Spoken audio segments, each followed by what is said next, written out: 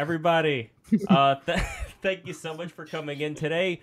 Welcome to another episode of the Break the Rules live stream. I am your host, Lev Polyakov, all the way live with what BTR does best, which is these kind of crossovers that you're never going to have anywhere else on the internet. We've got Jack, the Perfume Nationalist here. We've got Nina Paley, genius animator. We got Chad Haag, the Chad Haag, all the way from India. And we are going to be talking today about Snow White. We're going to be talking a bit about Barbie as well. I know, Nina, you haven't had time to see the movie yet. But I've read tons of reviews and synopses and online clips and things like that. I just haven't seen the whole thing. So we're definitely going to get into it. But first, let's start with Snow White and the new up-and-coming actress who was bad-mouthing the original Snow White, and whether this is a sign that the old fairy tale paradigms of helpless princess being rescued by the prince, whether this is going away, fully. We're not going to have this anymore to even like a small extent, and now it's going to be completely equal. Men, women, I guess everybody's going to be like one of those American RPG characters. Like, I don't know if you guys have seen recent American or Western RPGs. It's very different from like Japanese or Korean RPGs, where they do start to make women look very, not attractive. So I think that there may be something going in that direction as far as like this male-female equality, but we're going to get Wait. The American ones make females less attractive? Yes. Jack, okay. What do you think? Do you agree or disagree? With the video game characters? Yeah. Only America is punished with the woke gender thing of people being unable to understand what fantasy is or who the target audience for a video game is. This is just the result of all those years of like Gamergate shit of like women getting into the industry. And what was their accomplishment in the industry? It was to make the female characters uglier and make the breasts smaller, and presumably to hold a bunch of useless meetings about things. But that's all they do. It's stupid. I mean, I hope I don't care about video games, but I hope that eventually American video game developers could recover some freedom, and these ideologues could lose interest in that industry. But I don't know. Maybe it's just they make all the women look like Shrek. Well, I mean, it is kind of a tangent because you have some examples. That's not like any kind of like misogynist exaggeration. Can you do some screen share? Because I'm not. They in just this culture, like you look side by side and it'll show like a female character who's like, okay, this is the like auburn braid hair fantasy lady, and then it goes past some sort of female executive where she says, no, the bridge of the nose needs to be wider. She needs to be fatter. I just want to see it. I believe you, but I'm not good at like multidexterously pulling up images of video games. I'm going to look some things up. I'm going to be your Jamie here, but again, this is more of a side tangent. I would not say that our actress for Snow White, Rachel Zelger, is like some hulking Shrek creature by any means. She's very pretty. She's very cute. She's cute. But she has like very pretty cartoon face. She's cute. Disney's not going to cast an ugly Disney doesn't allow ugly people in their things, regardless of the. But the only question here, but the only question here is whether this is the trajectory that we are heading towards, of more and more of this, kind of hatred of anything romantic, hatred of anything having to do with like the prince rescuing the princess. I don't know, Nina. The film's not out yet, but we've had Miss Zelger say what it's going to be like. What say you about this situation? It's freaking Disney. I mean, they're an awful company. They make terrible decisions. I'm just like, I can't take. When I knew that they were making this movie, I was just like, yeah, another one, right? Like, first of all, you shouldn't make a live action version of every cartoon, particularly that cartoon, but they do, because all they do is recycle stuff. I mean, my relationship with the movie industry, the mainstream movie industry, is just like they churn out just a lot of garbage, and Disney especially. And us even talking about this just makes it worse, because like I didn't pay any attention. Like I sort of vaguely heard that they were making this movie, and it was just like, you know, again, like no surprise. And now it's like, oh, we're talking about it. So I, you know, watched the video clips you sent, and I read the article, and it's like, now I have more space in my brain devoted to this stupid Disney picture, which was free of it before. I mean, I feel like Disney, just like the Oscars, it's like we're only encouraging them by paying attention. They just keep doing it. Well, so how much of it, by the way, do you think is part of the strategy of using that whole reactive anger economy to boost, or is that just a accident? Oh gosh, that is a good question. I would believe that the people, all the executives and stuff at Disney genuinely believe the woke ideology, but the end result is these endless publicity cycles where people are outraged that something from their childhood is being altered or raped with woke ideology in some way. And it's been going on so long that, like, when word got out that there was a Snow White one, I just felt nothing. Because obviously they would do it for Snow White, because Snow White is a symbol of whiteness as the ultimate standard of beauty and like female purity. So, you know, it just like I just feel maybe in like 2015, 2016, I felt that like rage at them doing these live action reboots, but they just like come and go. Like I just don't even pay any attention to what Disney currently does. I'm a big fan of like basically pre-1992 Disney stuff, and I actually think that Disney Plus is a very cool streaming service because of its intense interest in its own archives and preserving history. Even with all these like woke disclaimer things and trigger warnings, there's no other streaming network like that that's quite so invested in its own obscure history, like 50s live action movies about squirrels and stuff. But this is just, yeah, I mean, this is like the Little Mermaid thing over and over again. But when the movie actually came out, who cared? Like no one, the movie just kind of disappears. It makes a certain amount of money based on brand recognition automatically. I just think it's a really like cynical moment in movie making where Hollywood tries to figure out, you know, how they can keep the coffers full, and it's just by reproducing its classics with some kind of controversy. Yeah, and also with this controversy, I was thinking like, well, you can always see the original, right? Like they're not literally raping the original because the original is still there and you can see it. And they own it. So if they drive people crazy with a crummy remake, people are going to be like, oh, I like the original so much more. And then they're going to watch the original, which they also profit from. Hold on a second, though. Let's keep in mind that we are of a generation that is like, I don't know how old everybody here is, but we are not part of the generation like, well, even like Ms. Zegler, for instance, where she says that this movie, the original Snow White, you know, that was set in the 30s. Like, this is, you know, showcasing all kinds of, like, stalking and all kinds of female oppression, things like that.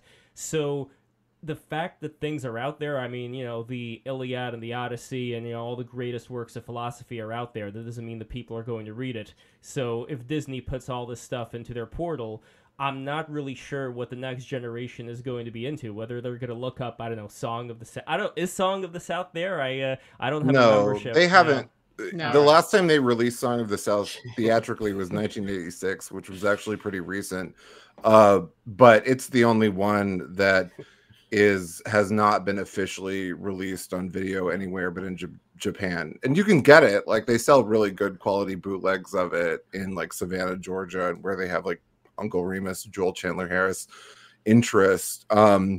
And Song of the South is an interesting case because their own censorship of it has made it seem like something that it's not, where it's actually this very like sweet, kind of like innocuous, good-natured movie where Uncle Remus is the protagonist. And he's like, not a slave, by the way. He's not a slave. They give you this erroneous idea that he's like a slave just because it takes place in the antebellum South. Well, I guess it's a similar thing to like Aunt Jemima and Uncle Ben and things of that nature, where there is a certain stereotype of this, nice black person who is, very doting, and that's kind of an image that they also associate with the slave days. So I could see how they could see a connection there, but at the same time, I could also see how that is also part of the South. But that is, again, kind of like a tangent here. The more important thing to this discussion is that,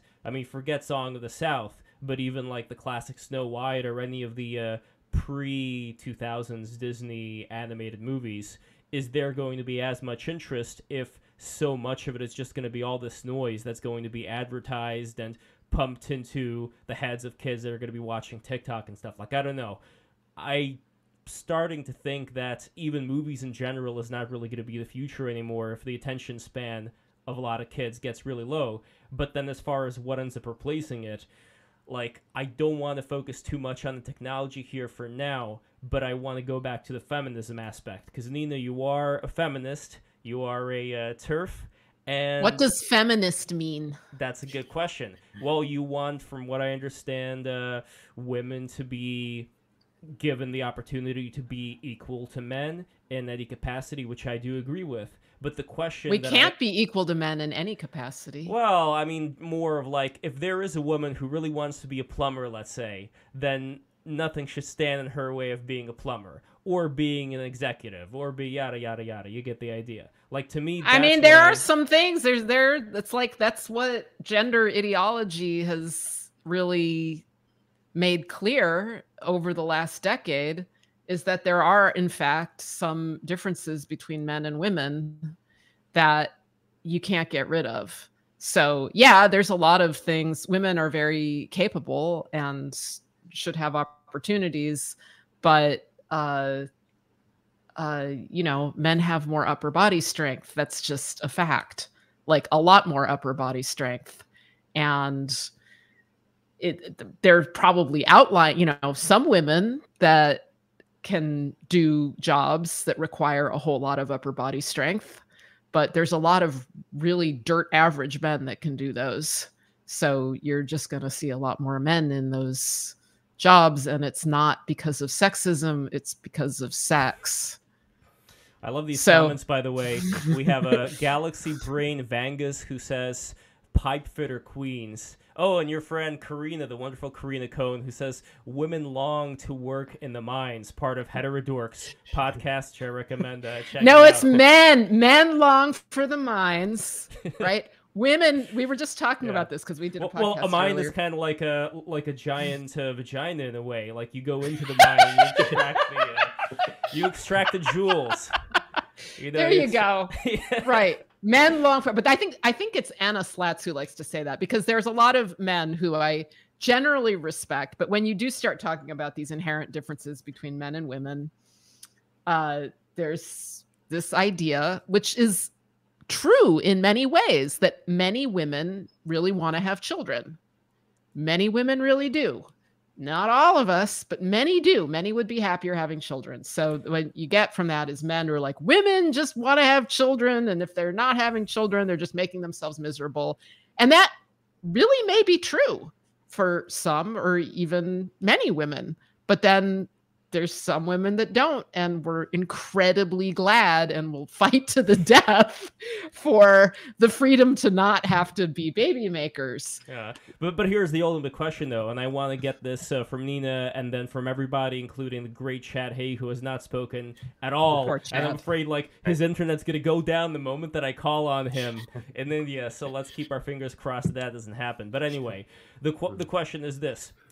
As far as having the freedom that women have today, and I think that's great, that's beautiful, what ends up happening when you have Disney and other corporations that start advertising and start convincing girls, young women, that they have to go into this very particular direction of rejecting romance, of rejecting, having a husband, trying to find their knight in shining armor, not being like this damsel in distress archetype in order to get to the man. And I know it's a couple of different things in there that don't always go together, but the point is that when you have forces that start influencing young girls and women, then how much would you say the choice that they're making is their own, as opposed to just being programmed to make these choices, and how do you fight against that? So Nina, you go first, but then I want to hear from Jack and Chad. All right. I grew up in the enlightened 70s where second wave feminism was ascendant. And I had many second wave feminist ideas, including you do not need a man. You are not helpless. Helplessness in women is a bit disgraceful. And I remember coming of age in all of this and my hormones going haywire and desiring men. And I was deeply ashamed of it. Deeply. Somehow other women were cool with these natural desires, but I was very ill at ease with it. And I would even have, now remember, I was mentally a mess, right? I had like big depressive episodes, and also gender dysphoria. I probably would be transed if I had been a teenager today. But it did not at all make me not interested in men or not interested in romance. It might have made me a little bit more neurotic about it. But then I don't think anything stops these primal drives that human animals have. Like I've seen other, like I've also never wanted kids, right? And that non-desire to have kids was supported by my environmental ideas. I met a lot of environmentalists who intellectually and ideologically did not want to have kids or thought having kids was bad, but they reached a certain age and they had kids anyway. And then they found ways to rationalize doing that. So I think there are primal drives that nothing can stop and nothing will stop. Like I also, like when I was dating a guy that had kids, his 13-year-old daughter thought she was queer. She thought she was a lesbian because being a lesbian was cool and she identifies as that. And she was like a closeted heterosexual. And yeah, you can be closeted for a couple years, but that is a really strong drive and it's going to come out eventually. And now she's married to a man, not very surprising. So I don't think crummy or ideological Disney movies are going to change anyone's basic primal behaviors. I think that they are going to be annoying to many people. They might be appealing to some people. This might actually be a good movie. You know, we don't know. I don't know. It was written by Greta Gerwig, the director of Barbie, which we're going to be talking about. So yeah, who knows exactly what the movie's going to be like, but more as far as that kind of influence goes. Aren't we seeing, unless I'm mistaken, relationships going kind of down the drain today? Maybe you could say it's because of the economy or other factors, but social media, pornography, social media, exactly. I mean, things have changed. So as far as this whole let's say I don't know, brainwashing is the right term here, but as far as what these movies have as their message, how much would you guys attribute, like Jack and Chad, how much would you guys attribute that to changing anything? Or do you agree with Nina that these things have no power over young women ultimately? I didn't say none, but, well, okay, but less, they don't have that power. much. They don't have power. total, like I say, they can make you more neurotic about who you are. But then so can the alternative, right? Like if depending on who you are, like any sort of model, which is what this media is, any sort of model that is like handed to you and you're like, you should be like this. Like no matter who you are, there's going to be people that don't fit that and it's going to just make them neurotic. But that's just a problem with media in general. Well, we're living in the world seeing the results of decades and decades of that kind of messaging, like this, sort of feminist criticisms and revisions of fairy tales and myths and stuff is absolutely nothing new. Frozen was the biggest movie in the entire world. That was from what, 2009? That's really old now. And the whole point of Frozen was to go through and correct all of the misogynist stereotypes of Disney fairy tales. So you have the girl being kind of harsh and like farting and rescuing the guy, and the guy being like useless and just by the way, it's not it's never, the aim is never equality. The aim is at the expense of men. So you have to make men, there's always you know, a give or take here. What they do is explicitly to make male characters weak and make men less complex and take away agency from male characters. So it's never just about empowering girls. And by the way, girls, there's no limit to the empowering messaging which girls are receiving from media. Like, the idea that there's any kind of lack of self-esteem or anything that needs to be done that has yet to be done to convince girls that they can do whatever they want is absurd. And it's part of this lopsided, inaccurate, dated view of culture now, where objectively men are way down here. Men have terrible jobs. Men get paid less. You don't get hired if you're a man. The entire structure of culture is about mocking you, actively demonizing you as a terrorist for your own sexual urges. You know, decades and decades of this. And this, we still have these discussions of, oh, but what about the self-esteem of girls? Guess what? The entire school system is about the self-esteem of girls and building up girls. Like, there's, but the sort of like fractured fairy tale thing of like, but what if fairy tales were feminine? Like, that was a big academic trend in like the 80s, you know. It's still going strong.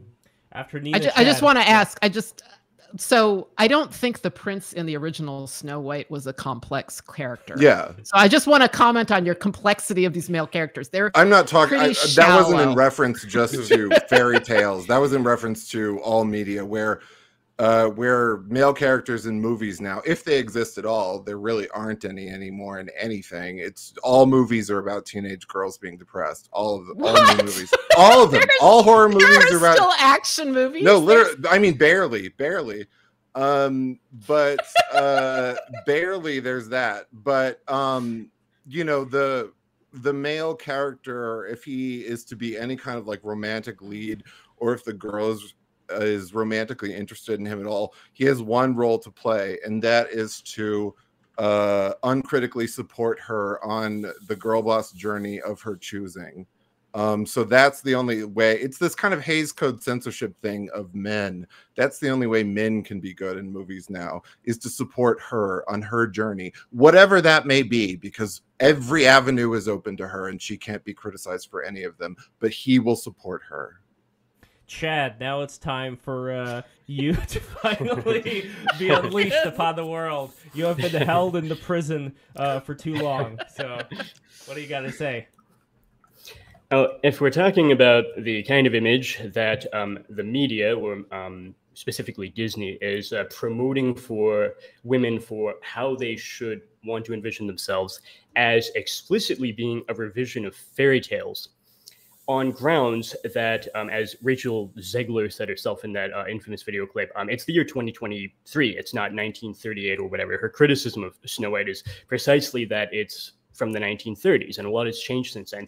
Really, I think Zegler is just a more intelligent version of Anita Sarkeesian. It's quite fitting that she was mentioned, Sarkeesian, at Gamergate, just within the first few minutes of this live stream, because what Zegler can't say in quite the same terms as Anita Sarkeesian had done, which is just the idea that what has changed from the 1930s to the 2020s is technological in nature. Sarkeesian's critique of video games was really that we should not have the same mythological archetypes from the ancient world, like the damsel in distress. You can find that in Andromeda being saved by Perseus and countless other stories dating back thousands of years. We should not have those mythological archetypes on a system that is as sophisticated as, say, the Xbox 360. And a lot has changed since then, by the way. What is it, the PS5 now? How many PS iterations are we on now? It's only getting uglier by the generation, but yeah. Right, but on a purely technological level, these machines are far too sophisticated to still be trafficking in mythological archetypes from thousands of years ago, says Anita Sarkeesian. And specifically, the damsel in distress is offensive to her because what appears to be a subject is really an object.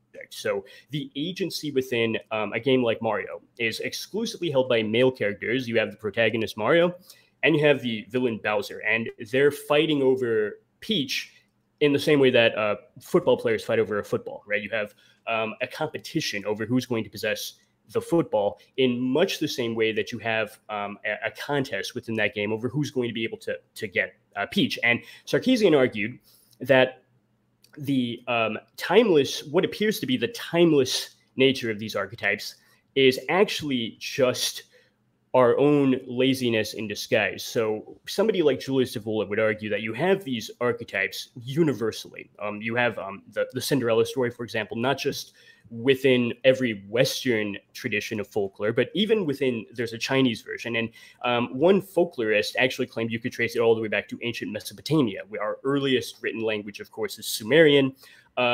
So really, as far back as records go, you can find this. And some, like Julius Evola, would say that's because it's actually disclosing something that is really real, not just on a physical, but a metaphysical level. It's disclosing something of a spiritual absolute. A great example of this, according to Evola, is the story of King Arthur.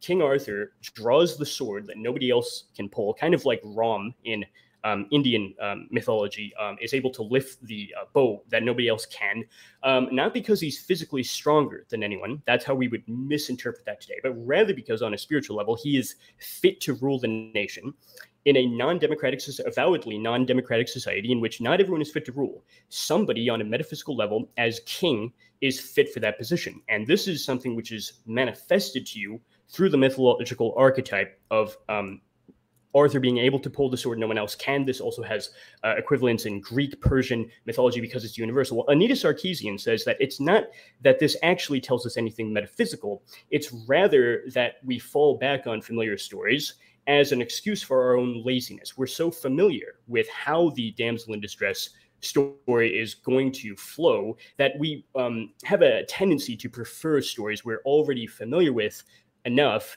that we don't have to do that much work in interpreting them. And this is something which Sarkeesian, in her master's thesis at York University, argued we have to push the limits, was her own phrase, to challenge ourselves to envision different mythological archetypes with the realization that the technological progress which has occurred at the level of machines can be met with social progress in the form of having those video games systems disclose more up-to-date trends. And Zegler's really just a less intelligent version of Sarkeesian. She's arguing the same thing.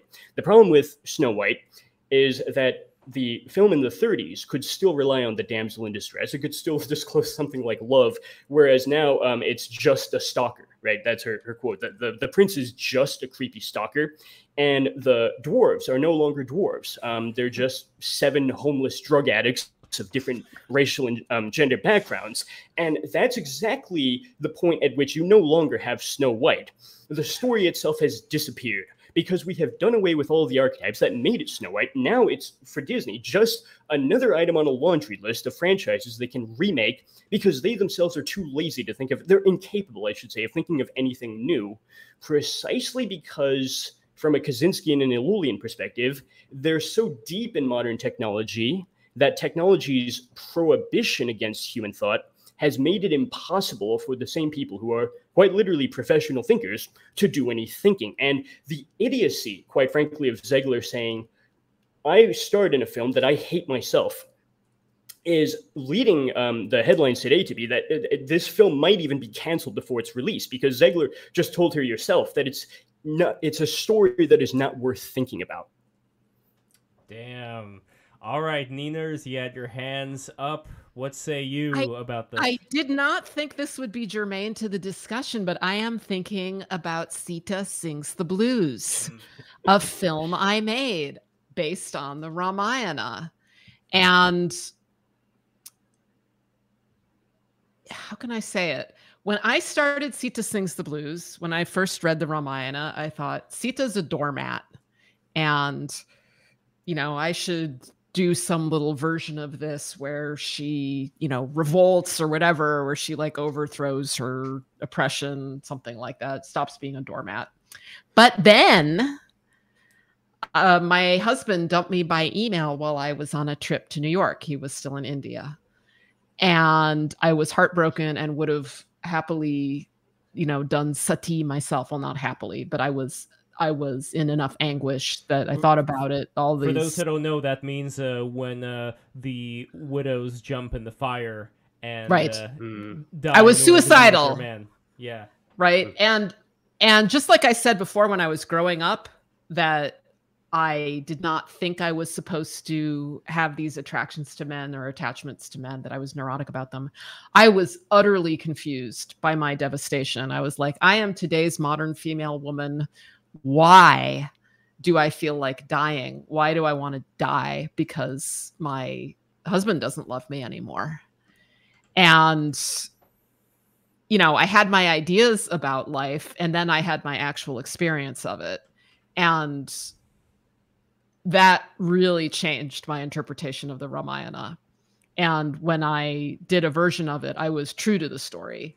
I put my own, you know, mind in it, of course, and I acknowledged my Americanness and all these other things, but I understood Sita in a really different and I think much more profound way. And I thought, like, these are not a lot of women in India complain about the Ramayana because they're like, this is like a demand for us to behave like this. And it's like a prescription. And you know, for conservative people, it is a prescription. But for me, it's like, no, it's not that. These are archetypes. These are like human archetypes that we all have, and it's universal and it transcends culture and time. And I'm finding in it a reflection of my own self, which I never expected. And I don't have to like it. You know, I don't have to go like, this is how I should be. But it's like, well, this is how I am.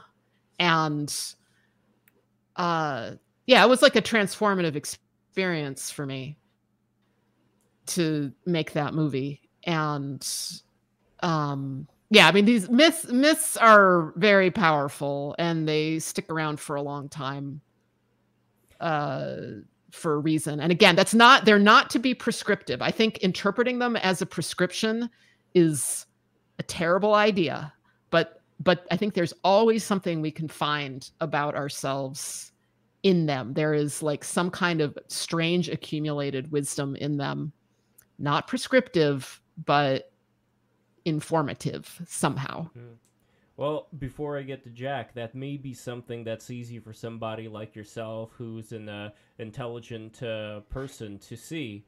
For other people, though, I doubt that they're going to be picking and choosing which aspects of a mythology they want to embrace. It just seems more like people watch something and then they just start subconsciously acting like this thing that they were. I mean, both nature and nurture, obviously, but when it comes to something like the mythology of Sita or any other kind of mythology, I would think that if, for example, we had some massive TikTok China-style campaign in order to encourage, I don't know, certain, you know, certain ways of being, I don't know, maybe I'm wrong here, would that have somewhat of an effect on Gen Z as far as the way that they act with each other? Like, how much does this technology, because Chad, you were saying that these Disney creators are absolutely helpless when it comes to technology, but what if there were some people who were smart enough to figure out a way to use this weapon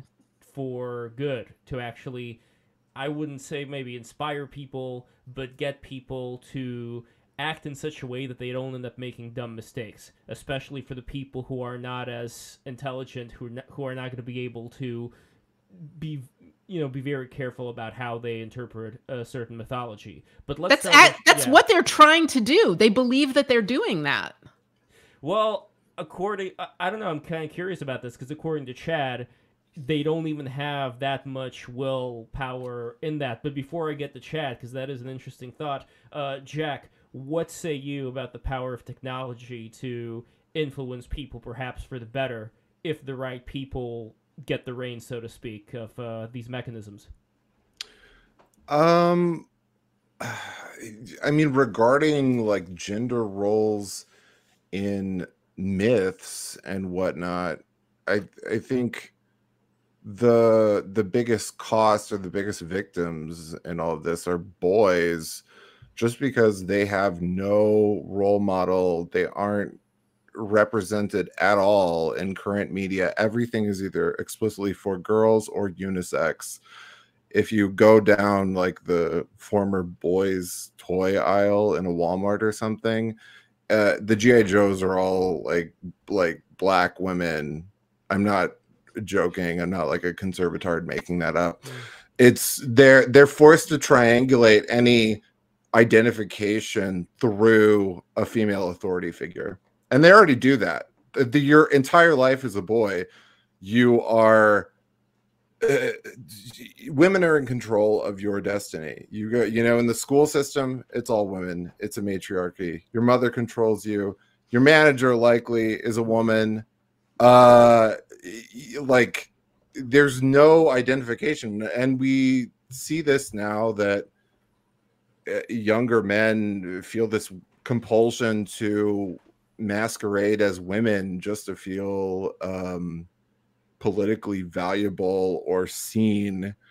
But regarding the technology and regarding Snow White specifically, this is a weird minor woke controversy to me, because the more like mythically offensive thing about Snow White and princesses in general is that they're about the innate value of physical beauty, and how physical beauty is a reflection of a pure soul underneath, which is something that you'll find to be really true with your own eyes.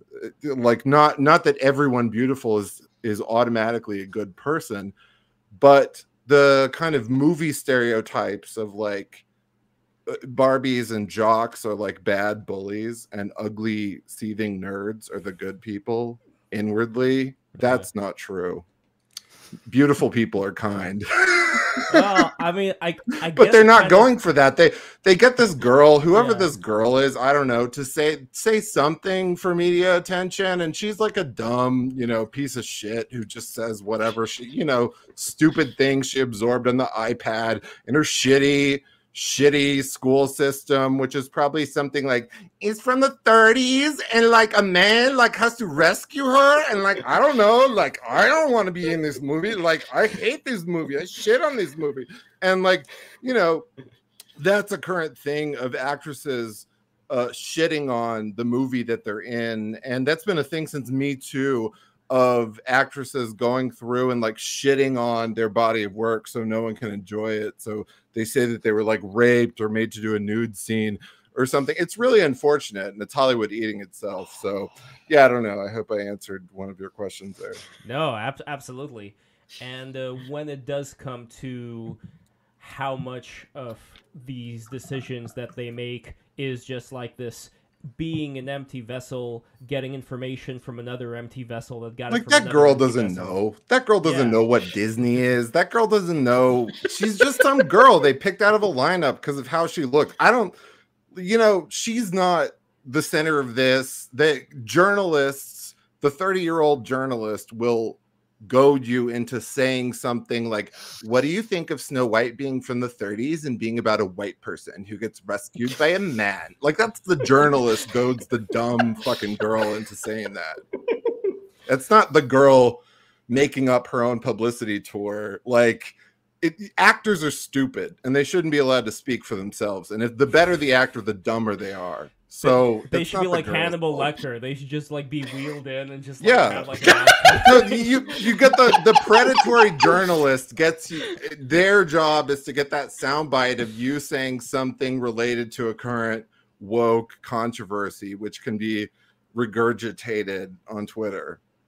When you were saying this was going to be about damsel in distress, I thought at first you were talking about the actress, because I saw that clip of her, and she's having to go through this, not a cancellation experience, but people saying like really mean things about her. She's like 22, totally unprepared for this. She doesn't know what she doesn't. Yeah, she really doesn't. And like she has to deal with people not liking her, which has got to be devastating. And they're saying really mean things about her, like this guy said, Yeah. "This is the most unlikable actress I've ever seen." So I was expecting something awful, and then I watched her clip, and I was like, "Oh, she's cute. You know, she's her pretty voice, and."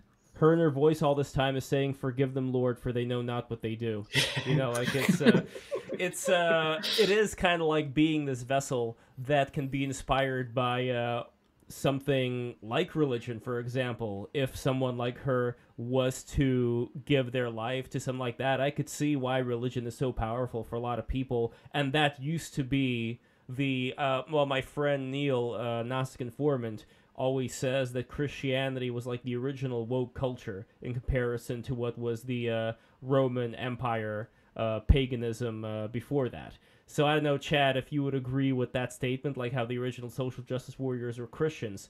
But in order to thread this into what we're talking about right now, which I'm going to strangely attempt to do, when it does come to technology and oh man, here I go talking about again the age of Aquarius, this Nina's laughing already, this techno future that we're living in right now.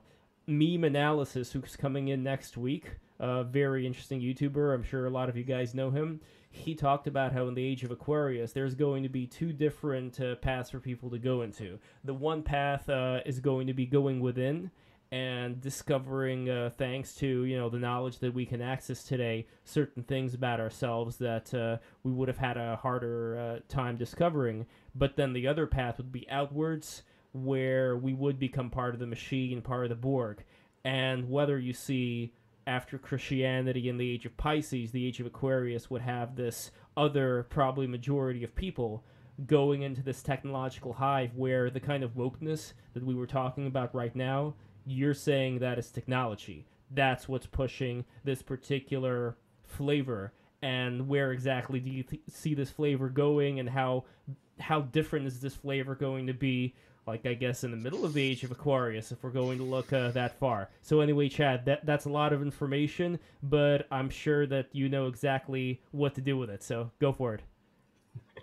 And there's a lot to discuss there, but the idea that one of the paths available for people in this technological age is to just become part of the machine. That's the irony, is that's what's actually happening, despite the fact that really the only archetype, to my knowledge, that they've been able to come up with after doing away with all of the old ones, for which Anita Sarkeesian herself, in her 2010 master's thesis, before she was infamous for Gamergate, if you want to know what she really thinks on an academic level, you just read that old master's thesis from York University. She says, we need to get rid of the old archetypes, but I can't tell you what the new ones will be. So that's the challenge. We have to experiment, basically. We just know that it won't entail things like sexism or racism or trans, all these things on a laundry list. It's not that, but I can't tell you what it's going to be. Well, really, the only thing they've been able to come up with is the idea of empowering women, but in a totally unrealistic manner. If you look at the Disney remakes, like Mulan, for example, in the original Mulan cartoon in the 1990s, she was an ordinary girl. She had limitations, and she had to struggle through challenges, and she did sort of prevail over them, but there was nothing magical about it. In the Mulan remake, they actually gave her superhero powers. And so too with this Cinderella. The whole point of the movie is just her own self-empowerment and her own illusion of having absolute freedom without any limitations. And this is also what makes the films just plain not interesting to watch. It's not a coincidence that Barbie is the exception among recent films. We have this massive decline in box office attendance, in which Disney alone has lost about $900 million producing these flop films nobody wants to watch. And people can fall back on things like, well, there were lockdowns, or, well, the price of a movie ticket is, what, $15 a ticket now in America, or something like that. But you have exceptions like Barbie, which people did watch precisely because it doesn't try to BS its way out of things that everybody knows is true. Everybody knows that mortality, for example, is a real problem. The Mulan film kind of tries to act as though it doesn't exist, but we all know that we're mortal. We all know that that's something which we can struggle against, but we'll never actually overcome. And this is really, if you scratch the surface, a film from 2023, but really just the oldest story ever told. If you read the Epic of Gilgamesh, as I was doing just yesterday, coincidentally, if you're learning Akkadian and Sumerian. It's interesting to look back at a lot of Epic of Gilgamesh gives you the oldest story ever told in the oldest languages ever written. And it's interesting to see that even that far back, even in the Sumerian and Akkadian cuneiform tablets, you still see the problem of mortality. The big problem for Gilgamesh is he is a person who seems to be like the most powerful within his group. So the gods create a double for him named Enkidu, the Wild Man. And they're partners for a while, like they're partners in crime, right? They're a superhero and sidekick. And then one day Enkidu dies. And when Enkidu dies, who was explicitly created by the gods to be the double of Gilgamesh, someone equally strong, etc., when even he dies, Gilgamesh becomes obsessed with trying to figure out how to solve the problem of death. He's led from Mesopotamia all the way to the island of Bahrain, where he meets a man who is so old he lived before the Great Flood. And he learns that the secret of immortality is that he can eat a plant, which will make him immortal. Unfortunately, when he goes for a swim, a snake eats the plant, in what is really the same mythological archetype that you find in the Garden of Eden with the serpent and Adam and Eve. And at that point, knowing he can't have immortality, even though he had the chance, he has to go back into the world of mortality. And this is really what Barbie is about. This is what makes it an interesting story. She also has her double, who is the girl in the real world who plays with her. And the girl's anxieties of someone who has to live in a real world rather than a fantasy world of which is Barbie land, basically. Her anxieties get transitively passed on to the Barbie doll in much the same way that Enkidu's death is transferred over to Gilgamesh. She travels to the figurative Bahrain, which is the real world. She confronts the problem of her own mortality.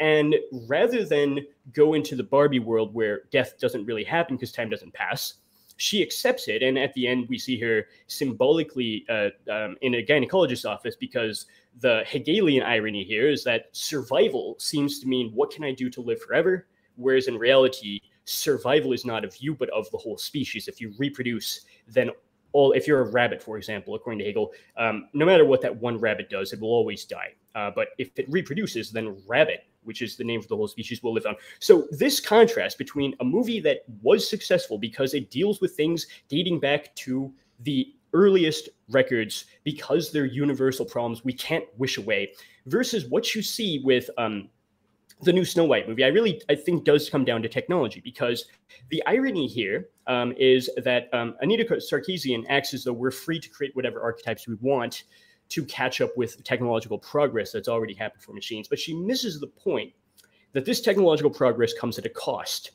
And that cost is just your own ability to think, because from a Kaczynskian and Illulian perspective, the further that technological progress advances, specifically in the form of thinking machines, artificial intelligence, the more there is a system of Darwinist natural selection put in place, in which only those humans who don't interfere with the decisions which the AI has already made will be favored by the process of natural selection to obtain things like positions of authority, influence, wealth. There's talk earlier in this discussion about the kind of people who make it into management positions are vividly unworthy, but they've been naturally selected into that position. Ziegler was naturally selected into the position of a Hollywood celebrity, despite, quite frankly, her idiocy, because she's favoring what the global technological system already wants, which is the destruction of all of these mythological archetypes in favor of temporary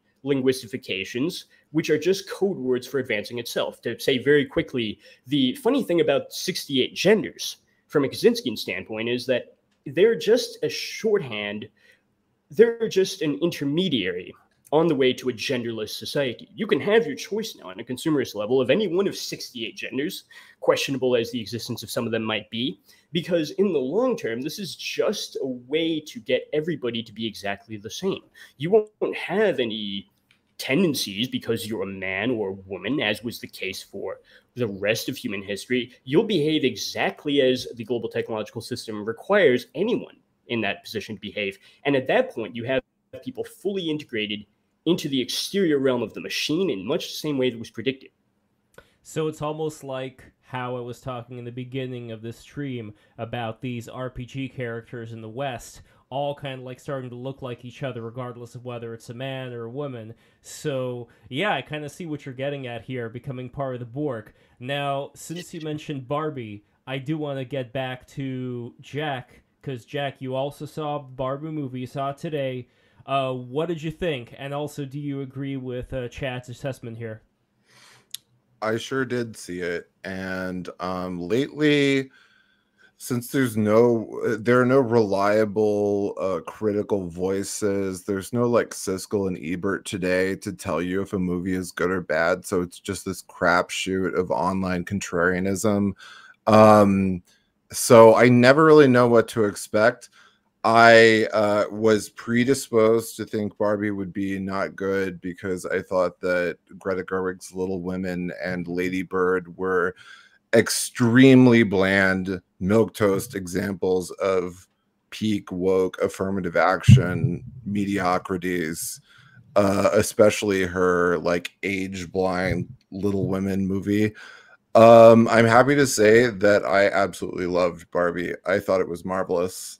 And I can completely understand why people are flocking to see it. I think it's really impressive that something this sophisticated and weird and colorful and genuinely smart is generating billions of dollars just based on name recognition, brand recognition. Let's be honest, most people are going to see this movie just because it says Barbie on it and it's pink. If you go in Walmart or whatever, you will see the dead-eyed cow people wearing Barbie shirts. That's who's going to see this movie. They don't care about the content of this movie. They just see that it's pink and it says Barbie. It could be anything.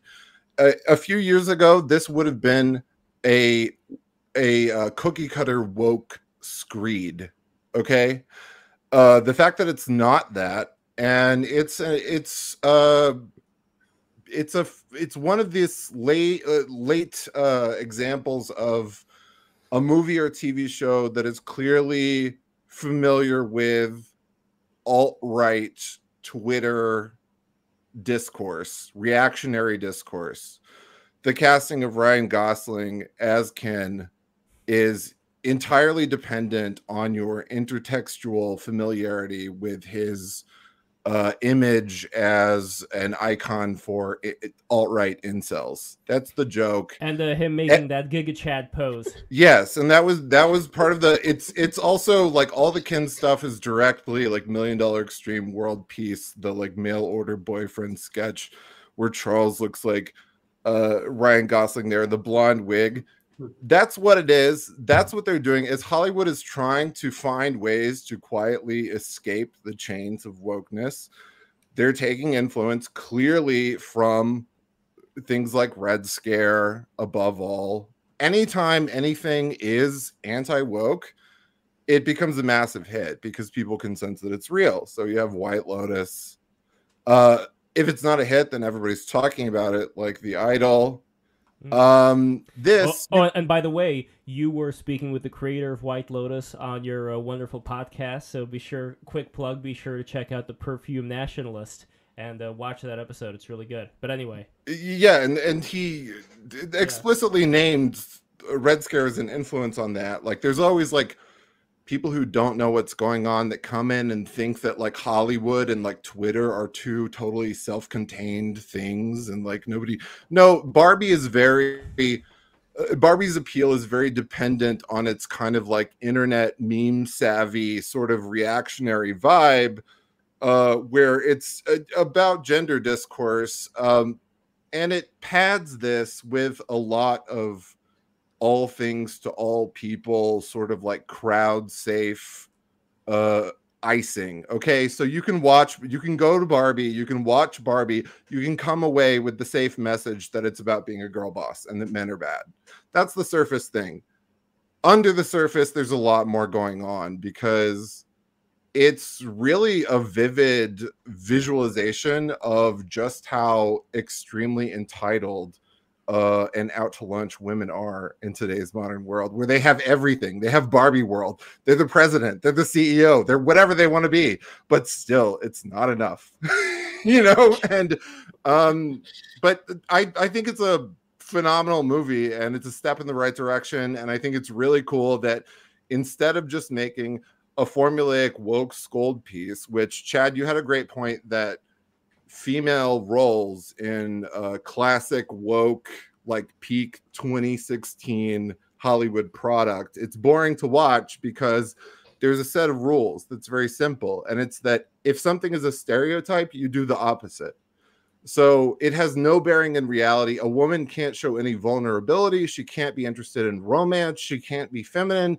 She has one expression, and it's this harsh masculine kind of like durability and capability. And it's like, you can't tell me what to do. You can't show women really screaming or being emotional. Like all today's action movies don't show women screaming. Because that makes them look feminine and reminds you that they're weaker. There's this kind of like, it's un-PC to show actual physics of how women are smaller and weaker. So you just kind of have this rubbery CGI where it's just a rigged game and they always beat the man no matter what. But Barbie deals with real things, and it deals with real gender issues. And it also is, to my knowledge, the first big Hollywood movie in years to show anything resembling sympathy to men, or show that the relentless onslaught of woke feminism and gender discourse has had contrary effects on men. So it's a very smart movie. Now, Nina, even though you haven't seen it, you did do a lot of research on it. Do you agree with what Chad and Jack have to say about Barbie? Well, I love Chad's Gilgamesh comparison. And when I do finally watch it, I will be thinking about that. Although I really think that the themes about, mortality, they're so very primal that I could see that happening without any conscious connection to Gilgamesh on the part of the filmmakers, but just that they're both dealing with this theme of mortality, which is always a great one. Everybody's thinking about it. Well, there is another esoteric take that I have concerning the Barbie movie and mortality, but before we get to that, when it comes to the preachiness versus lack of preachiness in movies, where would you say Barbie is? Because there are certain messages that are in there. For example, there was that preachy segment about how Barbie is the, like a fascist, patriarchal example from that little girl. But that character is repellent. Nobody's going to watch this movie, especially not the cattle people at Walmart, and be like, I so identify with the sour woke teen. No, this is like a mistake that people make in interpreting the Sex and the City continuation, which is similarly kind of like covertly anti-woke, is that because they have these gender goblin characters voicing this grim communist ideology, that's not who you relate to. It makes them look bad. Like that character is okay. Barbie includes, because it's this massive big budget vehicle, it includes something for everyone. It protects itself from any accusations of it being like right wing or not doing this or not doing that by including, the Latina family who identifies with the Barbie, and the daughter's a bitch who is woke, and the mother's like sad, and it includes that. So you can point and go, look, this is not a right wing white movie. Look, we have these boring Latinas here over there. Nobody gives a fuck about them, but they're there. It fills the movie with this bullshit, this stupid woke padding bullshit. But guess what? Guess what image you're left with fucking Barbie? That's the reason that everybody goes to see the movie. It's the towering, beautiful, white fascist faces of Margot Robbie as Barbie and Ryan Gosling as Ken. It's the fucking Ubermensch. That's what people want. That's what they want. The 80s, they want the vaporwave, they want the shallow, they want the thinness, they want the high heels. They don't want the fucking woke teenager who says, but Barbie's a fascist. They don't care. That's just something to appease critics. Wow. Slay Queen. What could I say? Okay.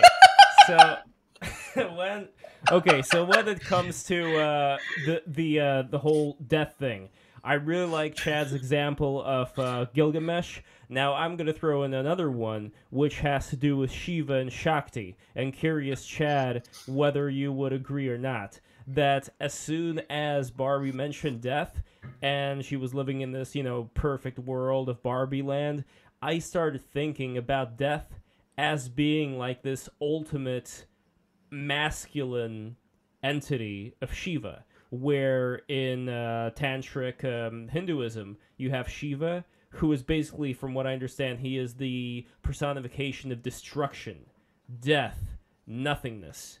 And then you have Shakti, which is the female energy, and that's the energy of Maya. That's the energy that kind of animates the universe. It basically fills up everything that's around us, and it kind of keeps us living in this reality.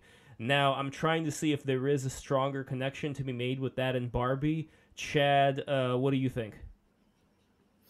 Well, Shiva has indeed been interpreted in those terms, even on an etymological level. Sadhguru claimed that Shiva could be interpreted as some Sanskrit pun meaning no thing. And the irony here is that what really is real is no thing, because things, as far as we're immersed in them in daily experience, that's actually just Maya. That's a certain illusion, right?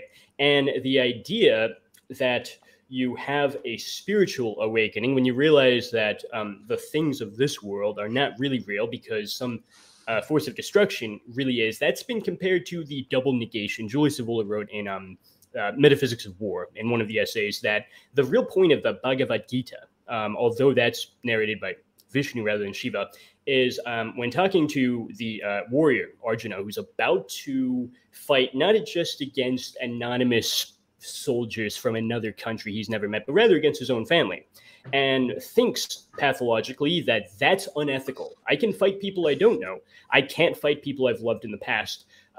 Vishnu tells him that what would really be unethical is being too cowardly to fight them, because your insistence that I have to make an exception in this case because I know these people, they're my family, that's just another part of the illusion of Maya. What's really real beyond that is a destructive force. And this is in a time, by the way, in the world of tradition in which not everyone had immortality.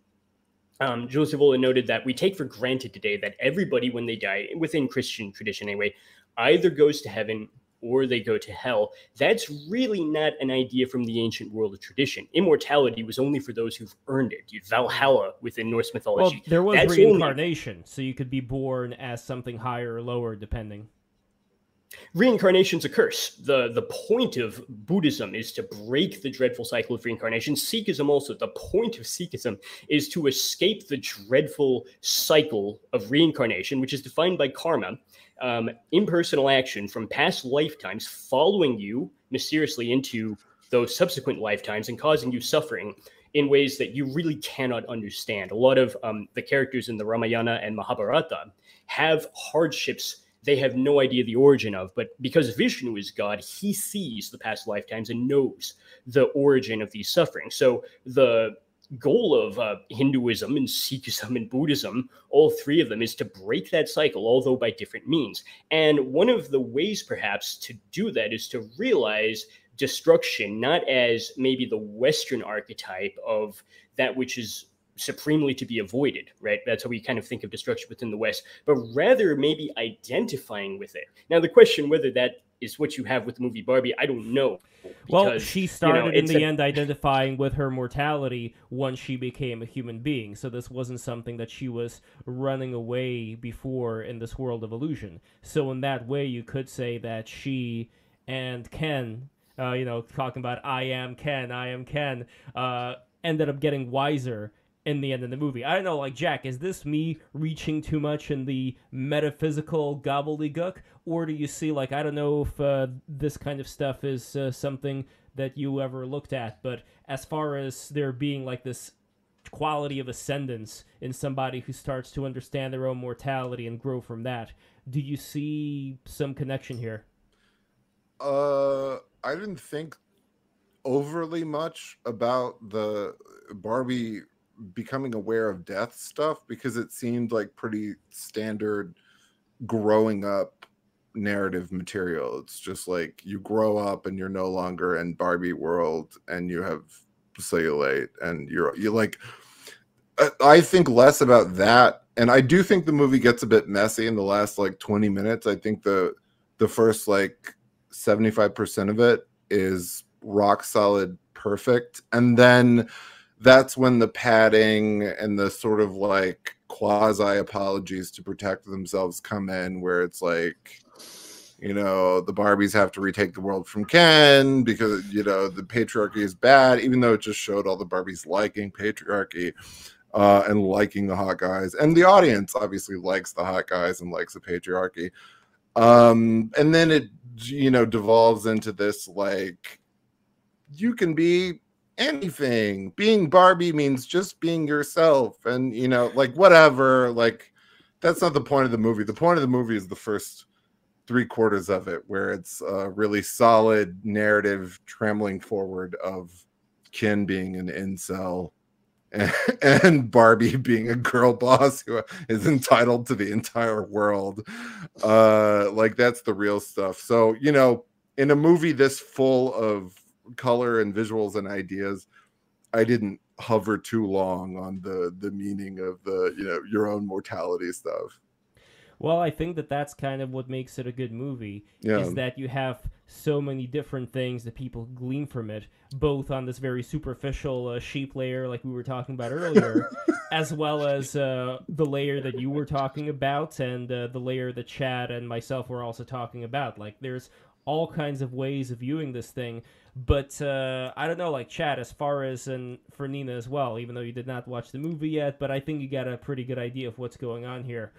Would you say that in your own lives there has been more of a focus on the question of mortality, and also the question of, like, when we're talking about the end of the Barbie movie, like, Barbie could be whatever you want to be, that's also like a question of humanity, of you know, if I were to get a little bit more esoteric about it. Jason Giorgiani, guest of the show, good guest of the show, he talks about how he does not like the word human being. He prefers the word human becoming, where, according to him, humans have this tendency, unlike all the other animals, and I agree with him here, to change into something from utilizing their own willpower, while the animals are just like going through the cycles.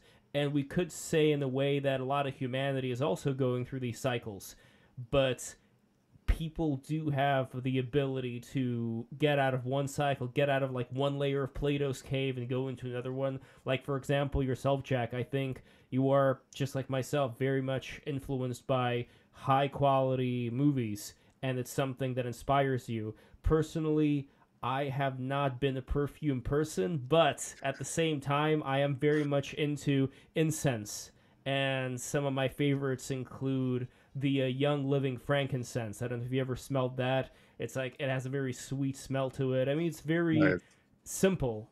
Like, it's like there was in your podcast about Salo, when you were talking about this very almost hell-like perfume that's very old. So, do you still have it, by the way?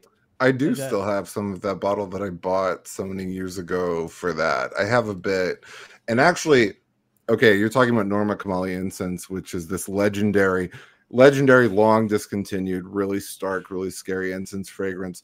It's basically one aroma chemical, one ingredient called hydrocarbo resin, which you can order like from a perfume company. You can order the oil and it smells just like that incense. Just FYI. Wow. All right, there we go. Now I know, because I do want to maybe put it in the air and then watch Salo, because I've never watched Salo before. That's going to be a good way to watch Salo, I think. Just like so good. Having that much. Watch it while you can. They're always coming for. I'm always waiting for the day when you know, because its ubiquity is kind of permitted by this completely ridiculous framing of like, it's telling you that the Holocaust is bad.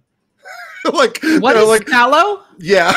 What is it? Like all the Criterion like essays and everything are like, so this movie is about how fascism is bad, okay, and like that's what we're learning from this. Well, Jack, and no, what it actually is like child pornography and classic Italian.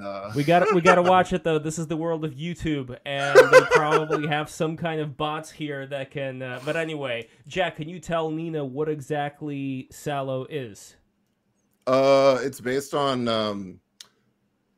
Marquis de Sade. It's based on the Marquis de Sade's 120 Days of Sodom, which is this like Okay. Yeah. All right. his last book, which is like a list of ridiculous, elaborate tortures. It's like unfinished, but Pier Paolo Pasolini in the 70s made an adaptation of it that pretty much went further than any movie has ever gone, you know, and it's this very Baroque arty thing of showing these various tortures and everything, but it's very shocking now because, you know, it's all these Italian teenagers who are like 15 and stuff, and it's famous with horror fans as an extreme movie, and but they always have to, you know, kind of provide this like kind of educational defense that it's showing you how Nazis are bad.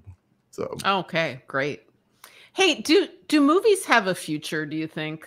Like, movies used to take they used to have such a privileged place. They were really hard to make. It took a lot of skill and money and technology to make them. And now the tools are available to everyone. They're ubiquitous. There's more stuff on YouTube than anybody could watch. And now even with AI tools, it's like all kinds of fabulous animation can be made with great ease. So I guess I asked this question because some people are asking me, oh, are you going to make another movie? Oh boy, make another movie. And I'm just like, well, why? I mean, everybody can make a movie now. When I was making movies, when I made Sita, it was more meaningful, but it's like, I don't really think movies are the thing. They're not a special thing anymore. There's a zillion of them. I think they're going away. Okay, I have several thoughts. I do think that things are getting better after the woke censorship haze code of the last half decade. I think that there are more good movies, at least trying to be ideologically free in the last like year or two, especially. But in terms of will people go to a theater to see an R-rated adult drama, realistic adult drama? No, that's going away. The theater exists, but it's for these big event things, not all of which are bad, but most of which are bad. That's been true for well over 10 years. Yeah, that theaters are just for blockbusters. I think the biggest problem now is this refusal to make content for or about adults. Everything is in this permanent, like, kind of Peter Pan, childish state. So there's this preoccupation with horror now, because horror is fantasy, so it's safe. So horror is the dominant genre right now. I predict, but a movie like, you know, like Kramer versus Kramer or something, it's just about like grown-ups. That doesn't exist now. Well, I predict that in the future we're gonna have Peekaboo the movie. That's gonna be the reigning Oscar winner. Like Peekaboo, like Pikachu. No, Peekaboo. It's like doing this. Oh, that's yeah. That's literally right. Okay. But will it be the horror genre? Yeah, right? So like that is like the everything goes black. Well, that is the horror genre because like the surprise. That's gonna be the level of horror that adults are going to be waiting in line. Where did she go? And they're all gonna be like wearing diapers by that point anyway. They're all gonna be obese. They're gonna be wearing diapers. I mean, they're not even going to go to the movie theater because movie theaters will be extinct. They'll have the Neuralink HoloLens hooked up to their brain, so they're just gonna see like this peekaboo thing. And they're just going to be in this state, and that's going to be humanity. That's going to be the Kali Yuga Age of Aquarius. But then there's going to be like a few of us who are going to be like doing meditation, and we are going to go within, and we're going to figure out a way to like obtain siddhis. And Chad, you are in the belly of the beast. You are in the belly of Kali in India. Tell me, are siddhis real? Can we obtain siddhis? I know that's not the goal, but it still seems kind of like fun. Like I was reading this book Agora, which I highly recommend. Like Jack, I don't know if you are also into, let's say, scarier things. We were talking about horror before. This is a very scary book. It's about these ascetics in India who do things like they would meditate on top of a dead body, and they would do that in the cremation grounds. They would constantly be around death. And the reason why they do that, from what I have read, is because being around death makes them less attached to the cycle of life. But as a result of that, they end up meeting these various entities like Tara and Kali, and they end up getting superpowers, apparently. Unless this whole thing is just a bunch of lies. Chad, is there something to this? Is there something to these Siddhis, these powers? Well, there was a man in my own village, a friend of mine, who claimed that he had himself absorbed one of these spirits. It was a incident in which, after much of the meditation religious practice that you've been mentioning, he had a flash of light in the room, and one of these spirits was interiorized, and it gave him certain powers. He knew certain things about people intuitively, certain things. He was able to correctly know certain things about my own past in America that I never told because he'd been given this intuitive power. So there's this formula that John Michael Greer uses within magic, which is TSRW. This stuff really works. And say what you will about maybe the explanation for it, I think that on a practical level, you can see the fruits of these results. The reason you don't see that in the West is because the very context in which you could do the practice without the question of the explanation of how has largely disappeared. One of my friends from Nepal living in New York, who is a practicing Hindu, has lamented, I'm just taking his word for it, that even the temples in, he's both a Buddhist and a Hindu, even the temples in New York, he said, are largely at this point just absorbed into the pro-technical thing, maybe because many of the workers, maybe the attendants are themselves working in tech industry. I don't know. I'm only going on his word, but he was making it sound as though even if you go to temple in a place like New York, you're not necessarily going to have a context there as free from technological meditation as would ideally be the case. Wait, what's technological meditation? Technological mediation, technological interference. There is no technological meditation. That's a contradiction in terms. Wait, so we're talking about like Wi-Fi and things like that? What exactly do you mean? Well, he means the ideology. The idea, you won't find challenges to technological progress talked about in such places, perhaps because many of the workers there, many of the attendants are themselves working within industry. Whatever the explanation might be, I'm only going on what he said. He was lamenting that you're not going to as much find an alternative to technological interference, even if you go to those places, which are supposed to be explicitly spiritual releases from the illusion of Maya, which modern technology is, of course, the worst example of. Very interesting. I mean, for somebody like yourself, Jack, and for somebody like yourself, Nina, you guys are aficionados of the beautiful things in life. Like, you both have tremendous taste, as well as yourself, Chad. But Chad, like, you are more into the philosophy and the spirituality, things of that nature. You guys are more into the arts. So when it comes to this age that we're entering into right now, according to what we talked about, where we are going to have Peekaboo the movie, and we are going to have a majority of people who are going to be completely disconnected from reality, no matter how many good movies come around or TV shows like White Lotus, eventually, if that does go away, I don't know, like, do you guys imagine just sitting somewhere with your collection of like the greatest works of art that have ever been created, and just that is how you will finish up the journey here? Or do you want to start seeing what else could possibly be done here of this Siddhi type we were talking about earlier? Nina, go first.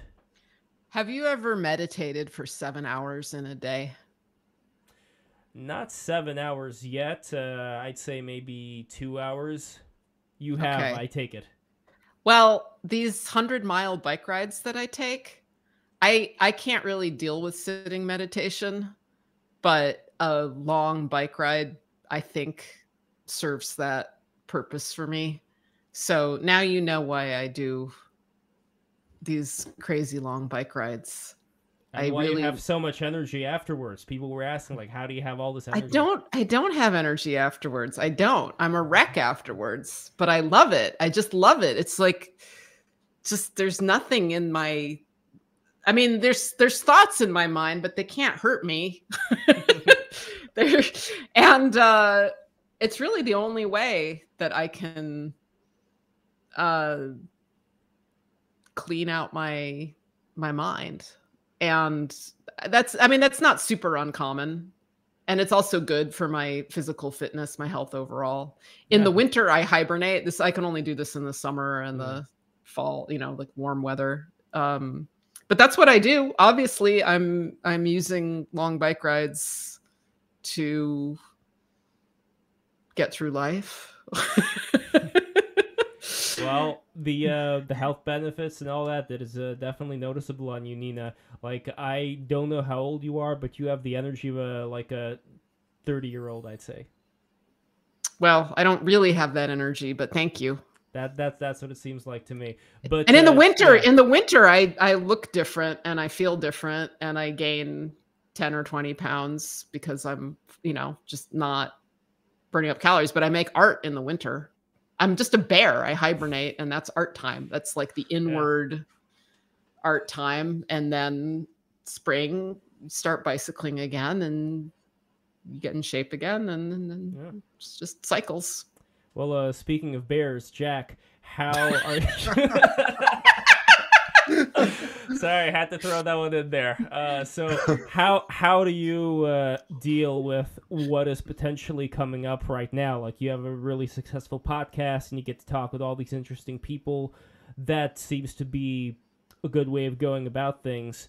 But would you ever want to pick up any new things like meditation or like bike riding or something that can make this time on Earth even better than it already is for you? You're telling me to ride bikes? 100 miles. You have to do it 100 miles in one day. I mean, I go for a walk. I go for walks, That's good. Classical okay, yeah. people don't do that these days. Wait, I thought we were talking about like the future of art. Now it's about walks and yes. It's about how do you deal with this horrendous world? I'm fundamentally optimistic. I pray. I have a very loose, kind of Protestant Christian outlook.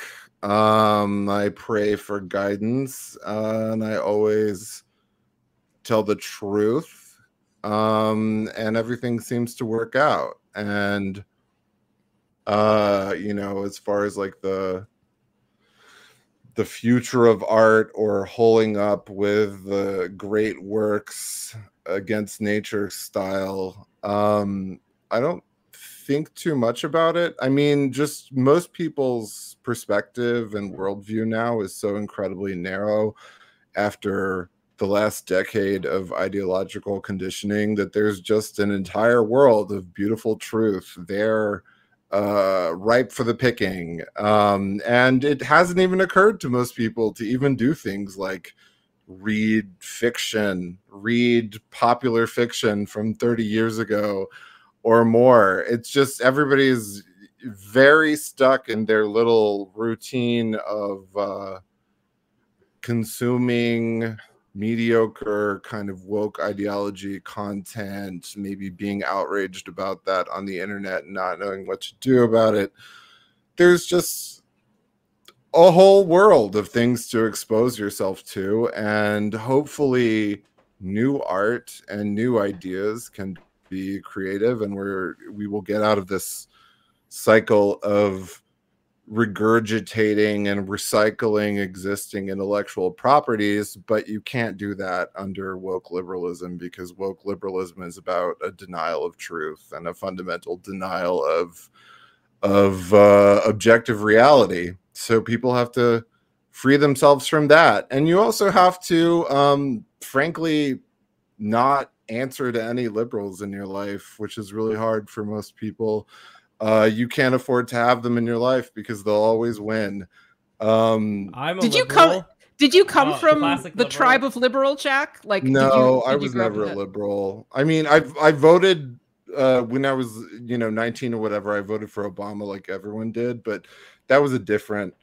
That time had nothing to do with with today. It was just a different No, thing. well, a would you different say symbol. that you have certain values that would have traditionally been called liberal values? Yeah. I mean, the whole like just standing up for free speech and being against censorship has now become this like de facto like right-wing conservative value, which is ridiculous. But I consider myself to be a very like 60s hippy dippy mind expansion about most of this stuff. My thoughts on So you do I'm have a not like liberal that's like background. sexually conservative in this way that today's conservatards are. The straight people be freaking out about. Yeah, mostly they doth protest too much when it comes to Yeah, certain... straight people be getting mad about sex stuff every day, and I like largely don't care. I'm not like rabidly anti-abortion or anything either. I would consider myself a feminist in most aspects. So yeah, being like a regular liberal from like 10 years ago it now forces you to brand yourself as this like alt-right guy goes on YouTube and demolishes stuff with facts and logic, and that's like retarded. That's not what I am. I've stayed the same. It's the pictures that have gotten smaller. I've stayed the same. I've said the same fucking things my entire life. It's everybody else who was such a coward and so dependent on the approval of the little communists in their life that they changed. And I don't know, I'm fundamentally optimistic. I think Nina and probably Chad as well, but I definitely know Nina's in the same boat. You have not really changed that much when it comes to your positions, but everything around you, including the animation community, has... I don't know, I mean, are you still in good relations with some people from that whole sphere? Because, Jack, just so you know, and Chad, Nina and I go back to 2004. That's when I first met Nina at an animation event in New York City with Bill Plimpton and Patrick Smith and all these really cool cats. And they're all still cool, but other people are not. So it makes me think, because of Nina's stance as a TERF, whether the modern animation community would welcome somebody like Nina or would welcome somebody like yourself, Jack, and yourself, Chad. That's what I'm still trying to figure out right now, because like you said about Hollywood, that they are aware of certain things that go on, some people at least, like I'm sure Greta, as we were talking about, and White Lotus, but as far as the general tendency of people in the public sphere to denounce certain things that must be denounced, that's still going to be pretty strong. And like Nina, do you agree about the animation world not being as welcoming right now, or do you think that that's it's not so much the animation world, it's more just like some super loud people that are forcing everybody else to shut up? It's film in general. I mean, I am technically a member of the Academy of Motion Picture Arts and Sciences. I'm a member emeritus because living in Urbana, Illinois, paying my membership fee will not get me any tasty benefits like screenings with snacks. So I don't pay the membership fee, which means I can't vote. But they do send me emails from time to time. And it's just like, this is like, Jack would have a field day with this. This is just Hollywood nonsense, like this is, the whole industry is just, it's pronoun land and ideas about diversity that are not helpful. I mean, I do like the idea of real diversity, but that's not what they're going for. So yeah, it's the movie industry overall. There are only a few people that actively targeted me and spread lies about me, but there's tons of other people that just go along with it. There's tons of other people that do nothing when the scapegoat is being scapegoated or when the witch is being burned. I love that comment, by the way. I don't remember who did it, but the witch is being burned, and then the guy who's like setting the fires whispers to her and says, I'm secretly on your side. I agree with what you're saying. That's right. I agree with you 100% while they're lighting the fire underneath.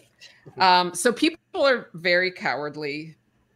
And this is the big issue of my life right now is how do I live in this world where I know what people are worse, even worse than I thought they were. And I was not a big fan of people before, but now I'm just like, okay, this is human nature. Bad thing happened to me. I'm aware of all these bad things happening to other people too, but I care about it more when it happens to me.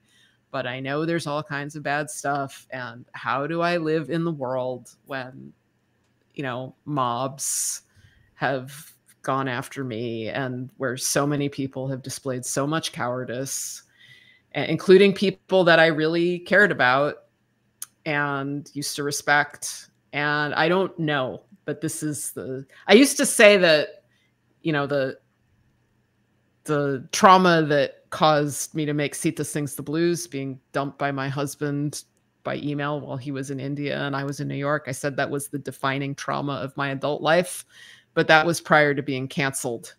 And that is the defining trauma of my last 8 years. And I need to find a way to trust people. I need to function. So I don't really know what I'm going to do about it. The good news, like, I don't think the nasty people and the cowards are ever going to change, but there are so many more people who are fed up. Like, there's more and more people that have been canceled, and there's more and more people that have been called names, and more people that have been told that they're hateful bigots when they are anything but. There's more and more people that are called Nazis who, like me, are Jewish. It's like, please don't call us. That's just not right. And there's just so many now that even though there aren't that many people standing up, there are more people just like stepping away. And there's enough people like that to support people like me, because there was a while where it was scary. And I like lost all this support, but now there's like enough people that are actually, they're just like, oh, this woman's been canceled. I'm going to go support her because this is messed up and I'm sick of this. And I don't know when everybody else is going to wise up and stop this bullshit, but the balance of things is changing. Well, there are people like J.K. Rowling, for instance, who I think do act as a sort of anchor in this eye of the storm to get people like yourself and other people to not be besmirched by people who are not worth any second thought. Like, especially... No, but they don't just besmirch J.K. Rowling. They have no shame. There is like no end. The lies that they say about J.K. Rowling are ridiculous, and they insist on it. They just... Like, there's zero evidence. There's only evidence to the contrary. But these people just keep fuck them. But fuck them. Like, if there is enough fuck you money out there for J.K. Rowling and other people who can support people like her and like you, like, I don't know, Jack, do you see kind of like ending this on a silver lining type of note? Do you see there being this eye of the storm of people, regardless of their political beliefs, that they are able to come together because they were persecuted in some way or know people who were persecuted, and those are the people who say, you know what, I've had enough, I am going to support good art, I'm going to establish friendships with people who also believe in the freedom to express yourself, and collectively there may be enough funds, enough, I don't know, private security contractors, I don't know, something to actually build up a defense against these, Borgs that are possibly coming, who after they watch Peekaboo the movie are just going to be programmed to, go and raid people's houses. Well, I don't know. You have to create your own world. I mean, I had to create my own world and let them come to me. And one of the, if you want to see the silver lining, one of the positives of being canceled or piled on or experiencing a witch burning is that at least in me, it created this enormous drive and this energy to win, to prove them wrong. And I did. So, you know, it's just like the more hated you are, you can use that as fuel to just keep winning. It just requires going through this cultural moment requires extreme emotional stamina, and you have to learn how to manage it, especially if you're doing something on Twitter or on these online spheres where you just are faced with just tides of cruelty about yourself like you've never seen. You have to get used to it. You have to move on. You have to learn that you're not going to please those people. You have to create your own world and let people come to you, and they will see that fundamental honesty, and good people will come to you. You have to create your own networks. I think a lot of kind of more lefty people that have sort of hitched their wagon to this anti-woke moment, they might have tasted a little bit of success through the old systems, and they're very bitter about not having that. I never had that, and everything that I created came after becoming a pariah, and all of the liberals that I knew stopped talking to me, so I didn't have to answer to them. My advice is you can't have liberals in your personal life that you have to answer to, because they will wield that as power, and you will always be disappointed. You will always be disappointed, even if they like being around you, kind of slumming because they can say naughty things around you. They will draw the line at some point and assert that they are good, you are bad. So you've got to really get a hold on who you keep around you and know that they're actually fighting the good fight. But you have to create your own world outside of the need for liberal or institutional approval. And a lot of people, a growing number of people, want to see that, want to see creativity, freedom of speech, laughter, fun, art, want to fight against censorship. There's all of this going on right now. You just, you're not going to just find similar-minded friends from like going to a bar or something anymore. You have to go on the internet. No one does go to a bar anymore. No, I went to a bar recently. I had a shot of whiskey or 2 shots of whiskey, and I just started making random conversations with people. It was a lot of fun. But at the same time, I could tell how different that society was. Like, it was just like these dudes, and they were really good dudes. But they were just, you know, they go to work, and then they go to this bar, and it's like, all right, like, there's...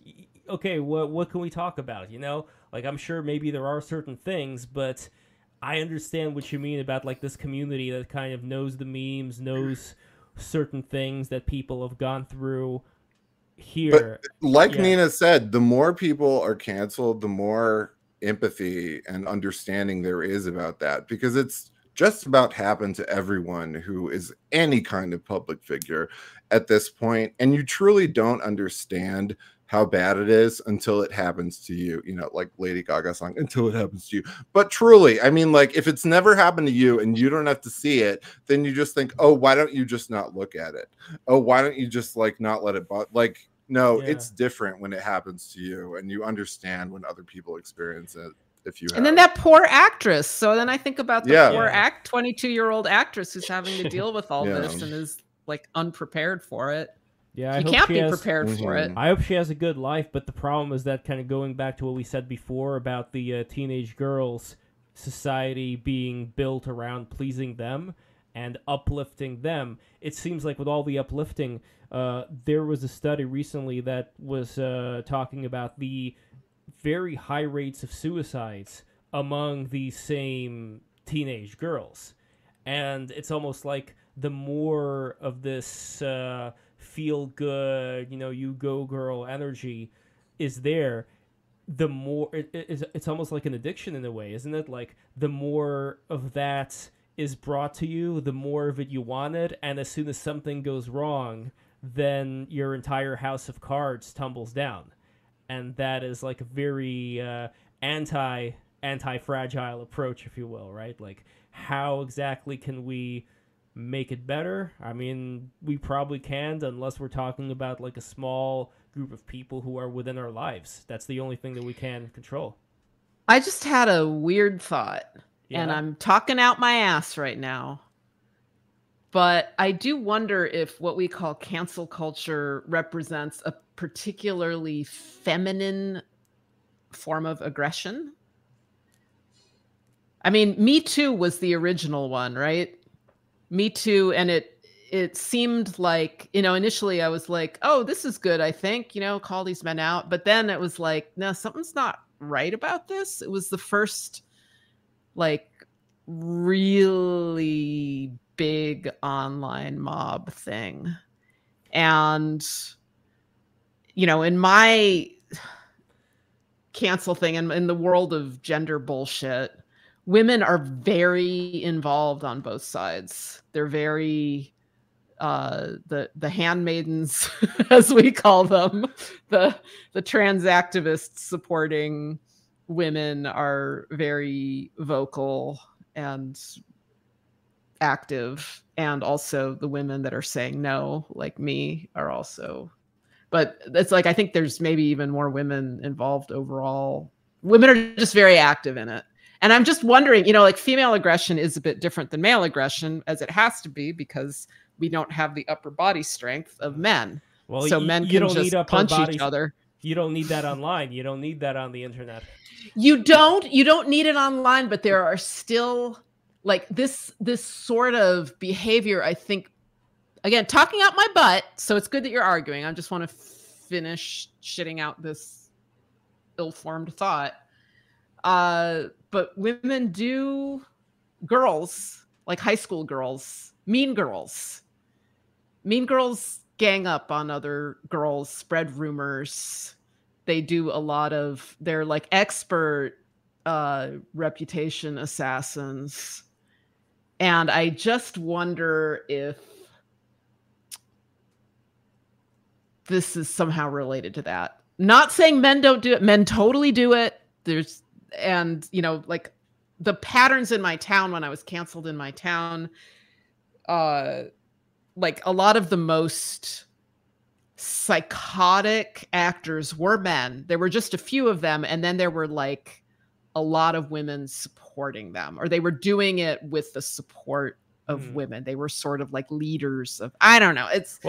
Actually, adding to that, Jack, would you say that would also apply to gay men? Again, not the stereotype, but in general, like, is there some kind of quality that Nina's talking about here? Gays love, much as women love to join in on a pile-on on another woman, gays love to join in on a pile-on on another gay. Because gays are always envious of whichever gay got the spotlight, which they think that they are entitled to. But something that I've always thought about online cancel culture and pile-ons and witch burnings and whatnot, and that I get made fun of for saying a lot, is that I think that it's an explicitly sexual urge. I think it's a sublimated kind of sexual gang rape kind of urge, because a lot of it that you see from transgenders is from people with no like literal physical kind of sexual outlet. Okay, like all like external exercise of sexual impulses has been stigmatized and sort of banned. So you have this little, neuromancer world on the internet, and there's this enormous kind of quasi-sexual thrill in these morality pile-ons, where it's like, I'm morally correct, so I have license to do whatever I want to you. No limit. Just a thought. I've always called it spectral rape. Spectral, because it's like being raped by ghosts. Oh my god. It's like being raped by a bunch of ghosts. And this is explicitly a part of transgender online culture. It's built into it, Yeah. The kind of policing and the pile-ons, and like, they're in the group chats and they're like selecting targets and they say go after them. It's built into it. I know, Chad. I mean, we're gonna end this for right now, but any thoughts on this spectral rape? I mean, I know, like in the going back to. I've been spectrally raped. I've been spectrally raped. Look, I'm a survivor. Yeah, I'm a survivor too of spectral rape. Only thing I could think of as far as a connection, like with the Agories, you know, I'm sure that they have visits from various ghosts that actually do spectrally rape them quite literally. I don't know. Don't go there. Yeah, I mean, in a way, that is kind of being possessed, right? Like, and you could say that the people who are on the internet, they are also being possessed by a kind of hauntology, by a kind of spirit that makes them want to gang up on people. So I don't know. I'm trying to before Chad responds, I have another thought about like masculinity. So maybe we could look at. Sorry, I'm channeling my inner incel here. Maybe the internet is like totally demasculinizing men, right? Because there's so much about young men, especially. They have these young bodies that can be very strong, right? Like as Anna Slett says, men long for the mines, you know, labor, working, using those bodies. Yeah, like Ken was doing in the Barbie movie, exactly. and the internet, just like everybody's sort of disembodied on the internet and dissociated from their bodies. And women are naturally somewhat weaker than men. So women do less of that. Of course, we're embodied also, but women have these less physical strategies for coping. But, you know, men are just, this is an ill-formed thought, but men, like maybe there is, like people talk about like, oh, the feminization of men, you know, like it's because of these feminists. They're all trying to control men and feminize men. And it's like, maybe it's not the feminists. Maybe it's technology. Maybe it's like a lot of social factors. And this is like a consequence of it. Well, Chad, you're the technology expert here. What say you?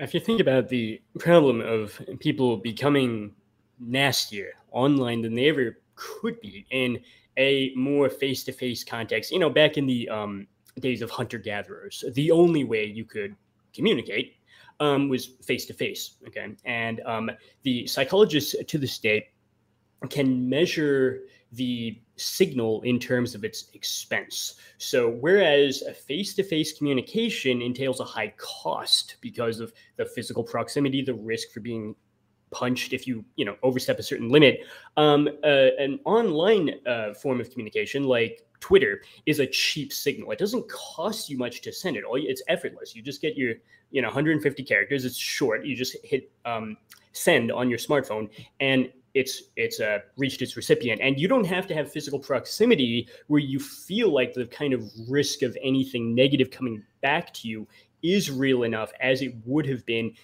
in the hunter-gatherer worldview, or even more recently than that, sending a letter in the mail was a more expensive signal to send because you had to pay for the stamp. You had to physically write the thing out and put it in the mailbox. So as the signal has become cheaper, it's allowed us to become nastier, but it's more than just that. It's also the problem of technology resulting in very different kinds of consequences than even the most intelligent people who designed it could have envisioned. This is something you find in Ted Kaczynski's first chapter of Anti-Tech Revolution, Why and How. It's titled Why a Complex Human Society Can Never Be Steered, even by people who seem to have the power to do so. Presidents, prime ministers, the head of the Fed. All of these people might have, in a certain sense, the ability to push through a big change, but they're powerless to have that change result in the kinds of things they envisioned. A great example of this, cited by Kaczynski himself,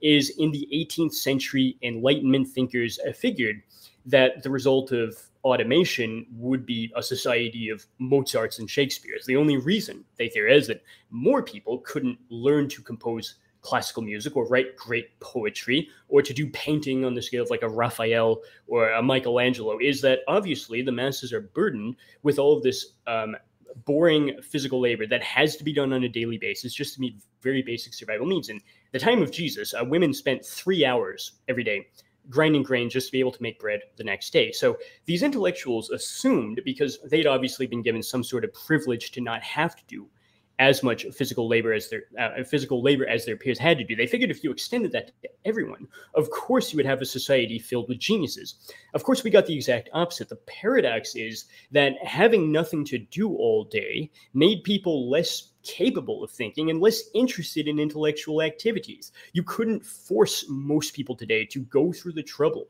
of learning the kind of technical music theory that you would need to begin playing Mozart or Beethoven, let alone composing like them. It takes hours and hours of a kind of intellectual work which they're simply not suited for. Alexander Bard, the great Swedish contemporary philosopher, and friend that of the we show. don't live in the era of. Yes, a great thinker of our era, noted in his book, Digital Libido, this isn't the era of capitalism, this is the era of attentionalism, because in the era of material abundance we're living in, the scarcest thing is simply attention. And the irony of the internet, we were talking earlier about the future of art. The irony is that you have an enormous archive that has seemed to have fulfilled the technical function of preserving all of this art. You have access on archive.org to long since out of print books on a wide variety of topics. The past few months, I read 4 books on the Sumerian language for free from archive. These are old scholarly texts from various university libraries from 100 years ago. You can learn Sumerian and Akkadian, Babylonian, Egyptian, all of the materials there for free. The problem is, if you remain connected to the internet, you can and you can't use it. The same thing that gives you this archive of information is the same thing that makes it impossible to sit through all the hours needed to learn a language like Sumerian or Babylonian, because it's just so much easier to jump on Twitter and see what was just tweeted about. And that's the difficulty here, is you have the big change go through, which is, in that case, the archive that saved all these materials that otherwise would have been inaccessible, but with the unexpected side effect that it also destroys your attention span to the point that you can't use it as intended. And with social media, to bring it back to this, we had the technology to connect the world. And Mark Zuckerberg, in one infamously stupid interview with CNN's Laurie Segal, said that the purpose of Facebook was to connect the world, to be able to solve problems that were too difficult for any one person.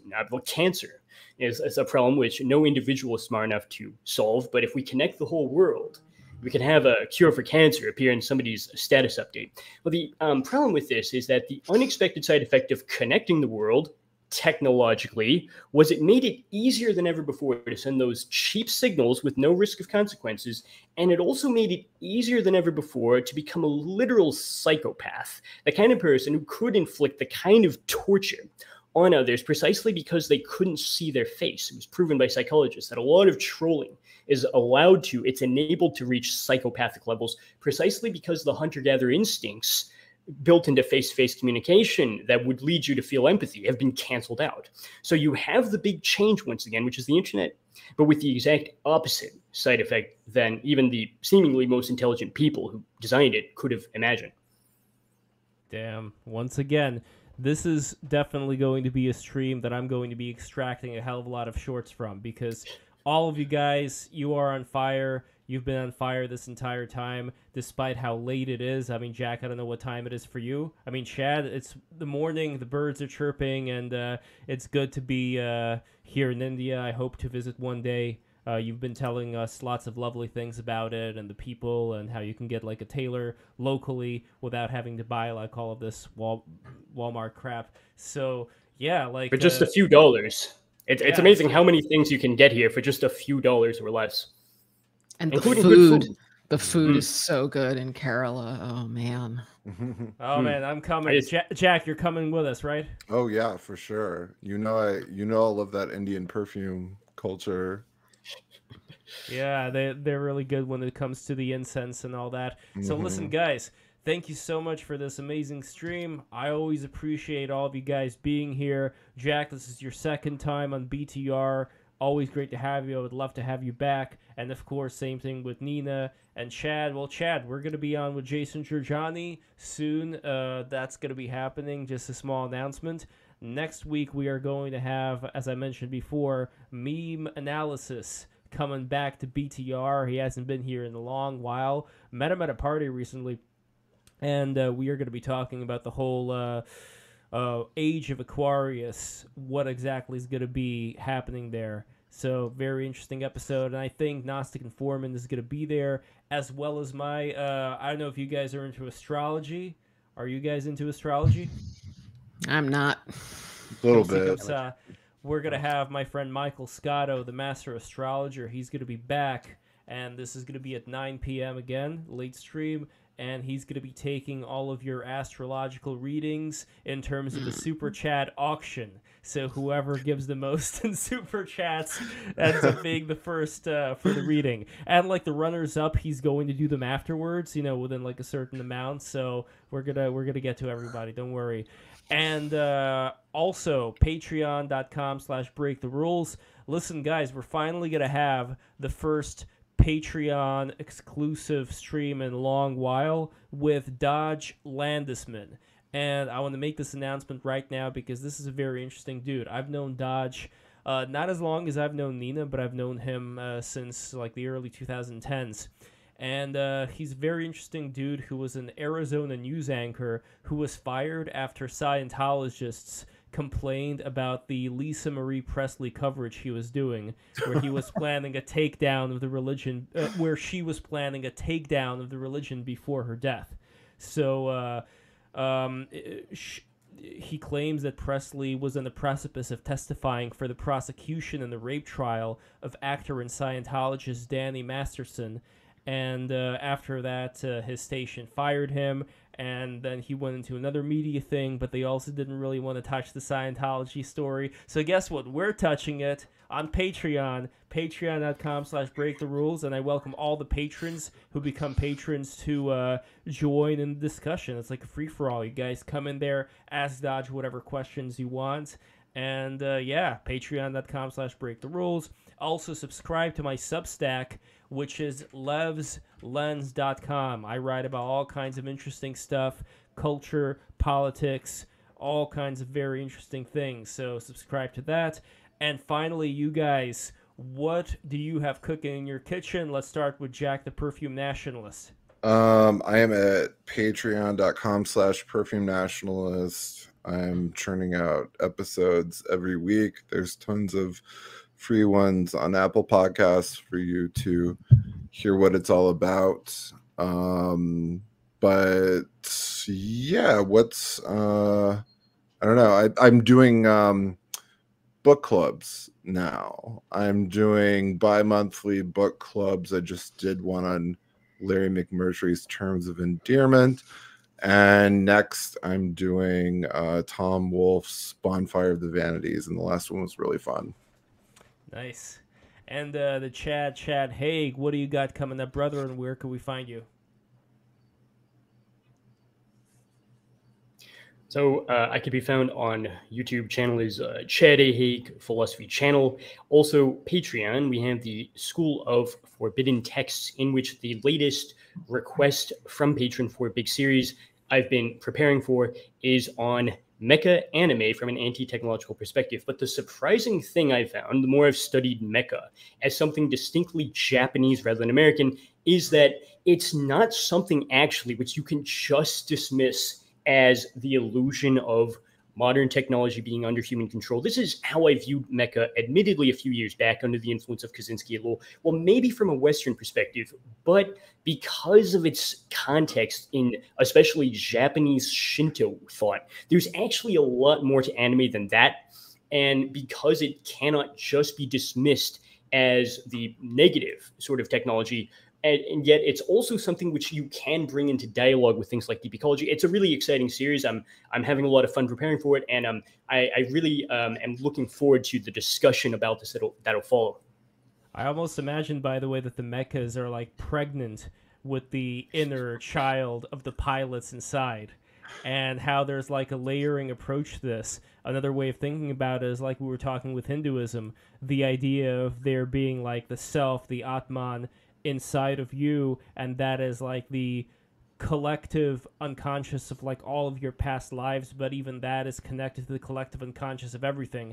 And so in a way, that pilot is like the Atman of this outer layer that has to participate in these bloody wars that are going on with these giant husks, these giant machines. And that's just like another external layer of this skin, this animal-like skin of this fighting. But then inside is like more sophisticated, and inside of that it's more sophisticated, like a Matryoshka doll of various layers of the realms, like the physical realm, the astral realm. Anyway, that's my take on it. I don't know if it's close to what you're getting there, Chad, but I can't wait to watch. That should be very interesting. Yeah, so another, in a way, book club. Now, Nina.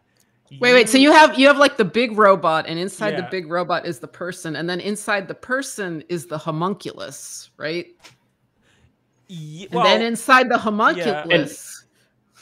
Well, and if I may say yeah, so, sure, for the Japanese, the robot also has a kami, because the kami, or the spirits, are not just within humans. That's the Christian view, and not even just within animals or plants. The kami are in everything, including sites like mountains or natural rivers. forces like the wind. Yeah, like in Spirited Away, there was that river spirit, and it wanted a bath and all that. Yeah, so yeah, I'm very interested in the Shintoism. But Nina, you have a card collection, and you're doing a new edition right now, and you have a thing on your website where people can submit who they want to see in the newer cards. But tell us about this card collection first, for those who don't know. The Gender Wars playing cards. I wish I had an open deck with me, but I'd have to go into another room to get it. I can go in another room when you go talk into another room. Yourselves. I want people to see this deck. All right, talk among yourselves. Okay, while Nina is going to get her deck, because trust me, it is well worth it, I just want to say a couple of more things. Number one, if you guys have not subscribed, I don't know what you're doing right now, subscribe to BreakTheRules.tv, subscribe to the YouTube, and subscribe to Jack and Chad Haag. These are two very interesting people who I would definitely love to have on more. And I don't know, like, here we go. Nina's back with the cards. So, all right, these are the Gender Wars playing cards. These are the backs, and let's see. I'm just pulling them out at random. Here we have Chase Strangio of the ACLU setting fire to a book. Leah Thomas. That's Riley Gaines standing behind him. Here's Kelly J. Keene getting tomato juice dumped on her. This is a Canadian heroine, Amy Eileen Ham. And there's a page where you can look all of them up. Oh, we have Dave Chappelle, brave gender warrior, Jazz Jennings. Poor Jazz Jennings. Very sad. Anyway, there's just a whole, there's 54 cards here, and every single one has a different gender. Oh, wow. My Helen Joyce card is signed. Look at that. I saw Helen Joyce. I attended a conference and she was at it, and she signed my Helen Joyce card. Nice. Yeah. So I have these, and here we go. You can get them at store.ninapaley.com. That's store.ninapaley.com, along with lots of other merch, because I finally made my own store, which will not be canceled unless they go full anti-Kiwi Farms on me and start making upstream providers cancel me. But as a platform, hopefully it won't be canceled. But they can get me booted off my host or get other services. And I'm still doing the Hetero Dorks podcast with Corinna Cohn. And we had a couple episodes ago, we interviewed Josh Moon of Kiwi Farms. Whoa. And it's a very important episode where he really lays out how the internet got broken, really, on his behalf. I mean, he didn't want it to be, but all these people, he bothered people enough so that they are actually willing to break the internet. So, wow, it's a good listen. I mean, speaking of Kiwi Farms, Nina, you know who I put in that request for the yes, card. Chris Chan. I think I will have to make a Chris Chan card. Yes, yes. I think it's got to happen. Yeah, So, I mean, there's so many varieties. There's like classic Chris Chan, then there's like Christine Chandler, then there's Sonichu, you know, like the chaotic combo. I mean, there's so I will much. consult with you, okay? When it's time to do this card, you can advise me. You what should do like an entire Chris Chan theme. Deck, a whole deck. He could be an exactly. entire suit. There could be the Chan suit. And yeah, and then his mother, like the Snorlax, and the dad with the axe, you know, to chop down the internet. I mean, he really is like the most documented, or she or whatever. Lolcow. The most document. Well, not just Lolcow, the most documented individual in history. Bar none. In your world, in your in general. Am I lying about this, Jack? Like there is nobody else who has been, you know, just like objectively, there's nobody who has been as documented as Chris Chan, bar none. I'm telling you, this is the state of the world. For some reason, we are very much attracted. I mean, I'm only speaking for myself here, to this strange individual. And I don't know exactly why. Maybe because I played Sonic. Look at that. Glass Kick wrote J for Jule. Oh, lordy, the memories, they keep flowing back. Anyway, guys, this is what tells me that we gotta go. This is the end of the stream. It's over. Thank you guys so much.